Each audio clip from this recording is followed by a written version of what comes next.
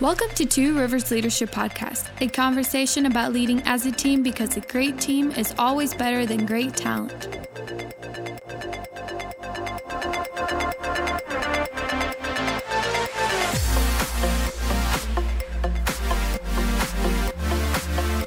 Hey everyone, welcome to Two Rivers Leadership Podcast. My name is Will Hampton. I am so glad that you're joining us today for episode number 4.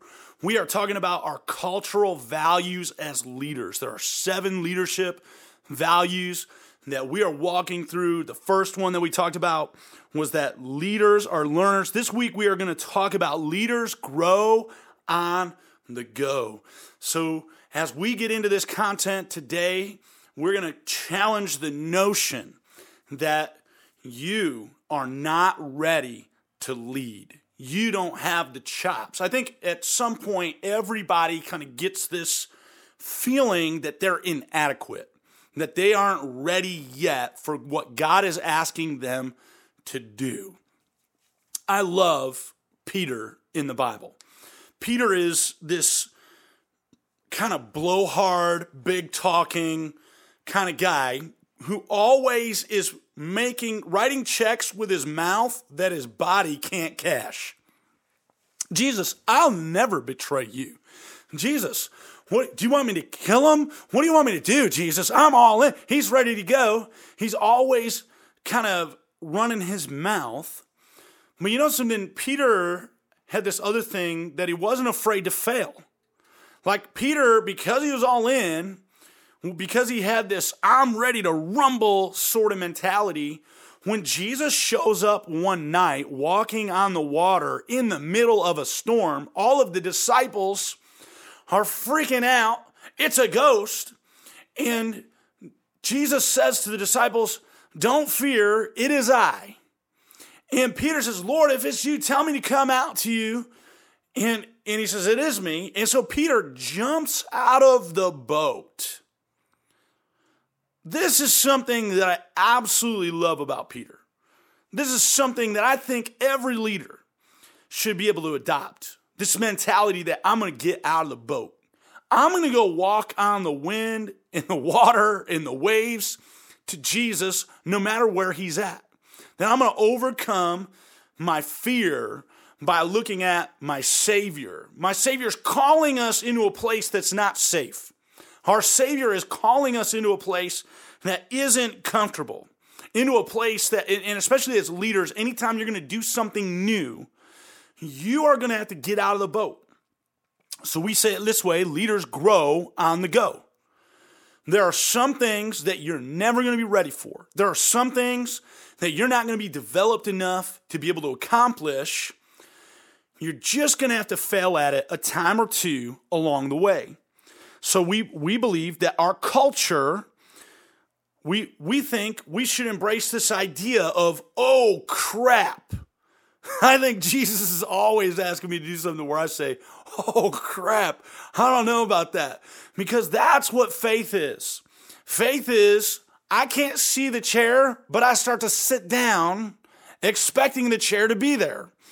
I can't see it, but I'm going to do it. So when the Lord asks you to sit down and you can't see the chair, I get this, oh crap, holy cow. But I'm going to do it, Lord. I'm going to get out of the boat. I'm going to go where I don't think I'm qualified to go because you're asking me to do it. And that's where I think as a church, we have to embrace that people aren't going to be quite qualified. People aren't going to be quite perfect. I like to think that we are winning as a team with misfits. We're winning with the people that we shouldn't win with because we just simply said, hey, we're willing to let people grow on the go. So one of the things that happened when we first started Two Rivers Church, we had this group of people that gathered together. We called it a launch team, and which is a little bit different than a core team. So there's a language shift between a launch team and a core team. A core team was this kind of core group of people who were going to help start a church. And what happens, they kind of turned inward. But a launch team was this group of people who were going to help start a church, and it was kind of outward focused. So we had a launch team, and these people kind of gathered on the launch team. And my initial dream for starting the church was we were going to have all these amazing leaders, amazing Christians who are going to kind of come together, and then we'll just start the most amazing church that ever came out of the dust. Well, God didn't give me these amazing, wonderful, super Christians that were put together in a laboratory. What he gave me was alcoholics. He gave me people who weren't yet followers of Christ. So we kind of had this like, well, I need to get these people together. We got to have somebody gather together. And since I don't have Johnny Bravo, I'm going to use like whatever I got. So we came up with this phrase. It sounds really demeaning kind of the way I'm talking about it, but it's the reality of life. It's the reality of what it takes to do leadership. It's the reality of who the disciples looked like. Like they're tax collectors and fishermen. We're not talking about the number one best guys to line up. And if you're picking teams, you didn't pick them back then. Jesus picked really unlikely people.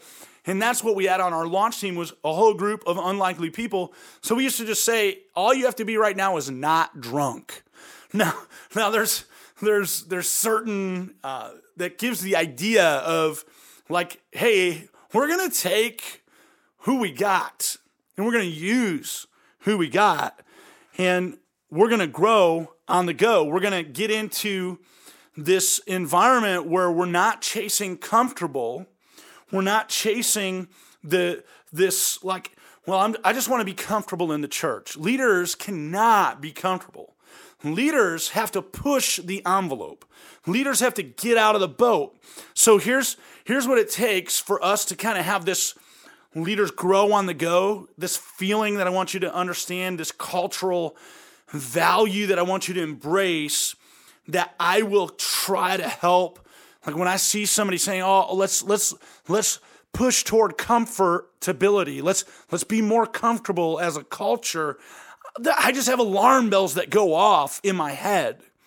The desire for comfort will cause us to lose our effectiveness. So we're going to have to try some things. We're going to have to fail at more things than we realize. We're going to have to get out of the boat.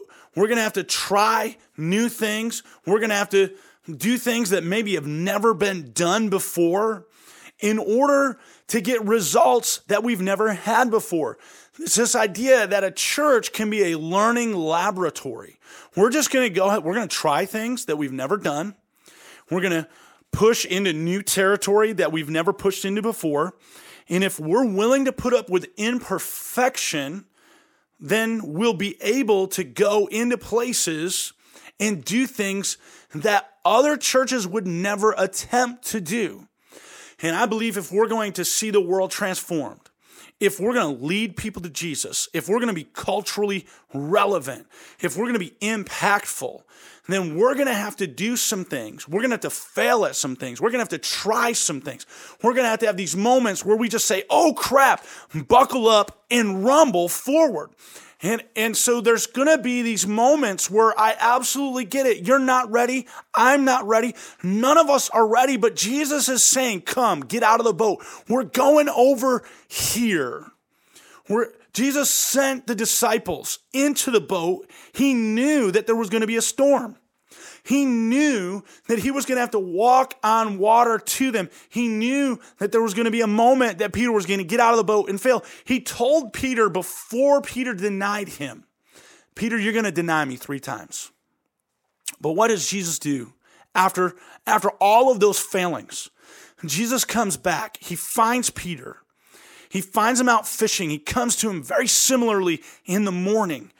And he says, "Peter, if you love me, feed my sheep." He gives Peter denied him 3 times, and he gives Peter the opportunity 3 times to recommit himself to Christ. And so no matter how many times we fail, no matter how many times we screw up, God is a God of grace and a God of mercy.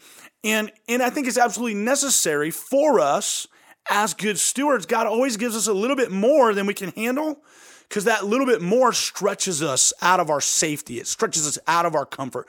It stretches us to be able to handle more. And if you're faithful in a few things, what will God do? He'll give you charge over many things. I used to believe this idea that when I got to the next level, things would get easier. That I was pursuing some concept of comfort. But what I began to realize as I thought more and more about faithfulness, as I thought more and more about how God grows us, as I thought more and more about what it takes to be a good steward, the reward for being a good steward is not less work. It's not more comfortability. It's that God needs warriors to step into the gap. He needs people who can handle it, people who can step up and not step back. He needs us to grow on the go. So he's always trying to stretch us. He's always trying to grow us. And in a culture where we embrace the idea that we are able to fail, that we are able to attempt things, and it's not the end of the world when we don't come out successful, but I would much rather us shoot for the stars and reach the moon than to have never took a shot at all. So we've got to be the kind of people that grow on the go. We got to be the kind of people that embrace this idea that we're going to be ready to work. We're going to be people who are ready to put everyone in the game. We're going to be people that are ready, that if you're part of this thing, we say it like this: every member is a minister. There's no moment like, I hate the idea of the glass ceiling in churches. I'm going to close with this idea that at so many churches, you have to have been a Christian for 30 years before we put you to work. You have to have had some kind of insane amount of Bible knowledge. Like, graduate from Bible college, that's not enough yet. You need to get 10 years of seasoning in ministry. Where do I get 10 years of seasoning in ministry? Somebody's got to give me the opportunity to minister. No. You're not ready for the big leagues, son. You're not ready for this. And what we do is we disqualify people over and over and over again. And when you're told you can't sit at the big boy table, this is happening rampantly in the church world. They're told you can't sit at the big boy table. So what millennials are doing, they're just saying, look, I'm out. If you're not giving me the opportunity to grow on the go, if you're not going to give the opportunity to trust me, to allow me to fail, to allow me to grow up here in this context, if you don't trust me, I'm just not going to play in your sandbox anymore. And I refuse to have people who God values. I refuse to have people who God has chosen, who God has spoken to, who God has a plan and a vision and a dream and a desire for. I refuse to reject what God has qualified. And if God has called you, he will qualify you. And we are going to work together to equip you so that we can lead together as a team. We're not going to do this by ourselves. We're not going to do this in a vacuum. We're going to do it together. We're going to grow on the go.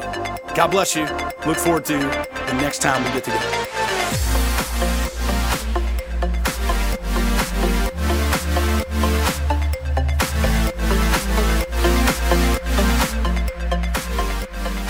Hey, so I'm so glad that you tuned in and listened to this podcast. If you have any questions or any comments, I would love to hear from you and get any feedback that you might have or comments that you might add to this discussion. You could email pastor@tworiversassembly.com. That's TWO riversassembly.com and just share with me what your thoughts are. Maybe something that I talked about that you might be confused by, or something that you want some clarification, or maybe you want to challenge some of the ideas that we've presented. And I'd love to be able to kind of sit down with you and talk through those things and hear what this impact is making in your life. God bless you. Have a great week.